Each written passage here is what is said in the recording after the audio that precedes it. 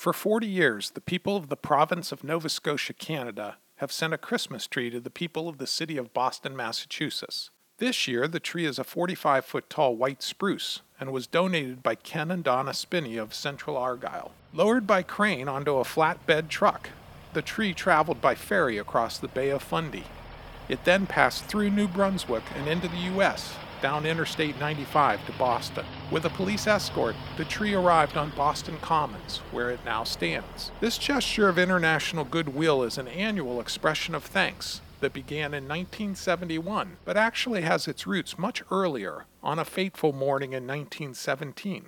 World War I was still being fought, and Halifax, Nova Scotia was a major port supplying the war effort in Europe. On the morning of December 6, 1917, the port of Halifax was filled with ships from the U.S., Canadian, and British navies, as well as all types of cargo ships and barges. A little after 7:30 a.m. that morning, the French ship Mont Blanc entered the harbor, while at the same time, the Norwegian ship Imo weighed anchor in the harbor's Bedford Basin, anxious to leave en route to New York City for relief supplies. Unbeknownst to anyone but the ship's captain, pilot, and crew, the Mont Blanc was carrying 3,000 tons of explosives, TNT, picric acid, and benzol, destined for the war effort. The Mont Blanc and the Imo met that morning in the Halifax Narrows, but the Imo was on the wrong side of the channel, and the two began to maneuver to avoid each other. Unfortunately, by multiple errors, the two collided at approximately 8:45 a.m. The force of the impact and the sparks generated by the grinding of metal against metal ignited the benzol stored on the foredeck of the Mont Blanc, and a raging fire ensued. Knowing what they knew, the captain and crew of the Mont Blanc abandoned their ship, which then drifted, in flames, towards the docks. The initial collision and fire drew a lot of attention. The entire Halifax Fire Department raced towards the scene, while residents and even schoolchildren flocked to the shores to watch.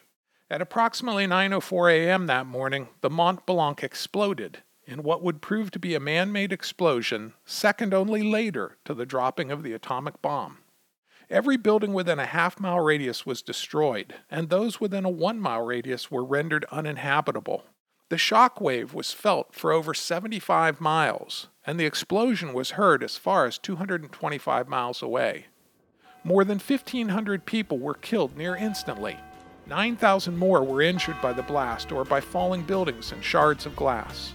Within minutes after the blast, a tsunami wave swept into the town and back out again, taking many who had been blown down by the blast with it. This was a disaster of monumental proportions, overwhelming in its aftermath. Back in December, back in 17, there was a blast like they have never seen. Back in December, back in 17, Halifax Harbor was the scene. The Mont Blanc and Imo, they did collide. Thousands of people were injured. Medical staff aboard U.S. naval ships in the harbor that morning were part of the initial medical response. Several more ships that had just left the harbor returned, and other U.S. Navy ships en route from Europe to the U.S. diverted to Halifax to assist. But the best remembered American support came from the people of Massachusetts. On the first trains able to reach Halifax were nurses, doctors, surgeons, and medical supplies from Boston. And much more followed, including Harvard medical experts, social workers, and even household supplies for new homes. And therefore the significance of the wonderful gesture of an annual Christmas tree from the people of Nova Scotia to the people of Boston.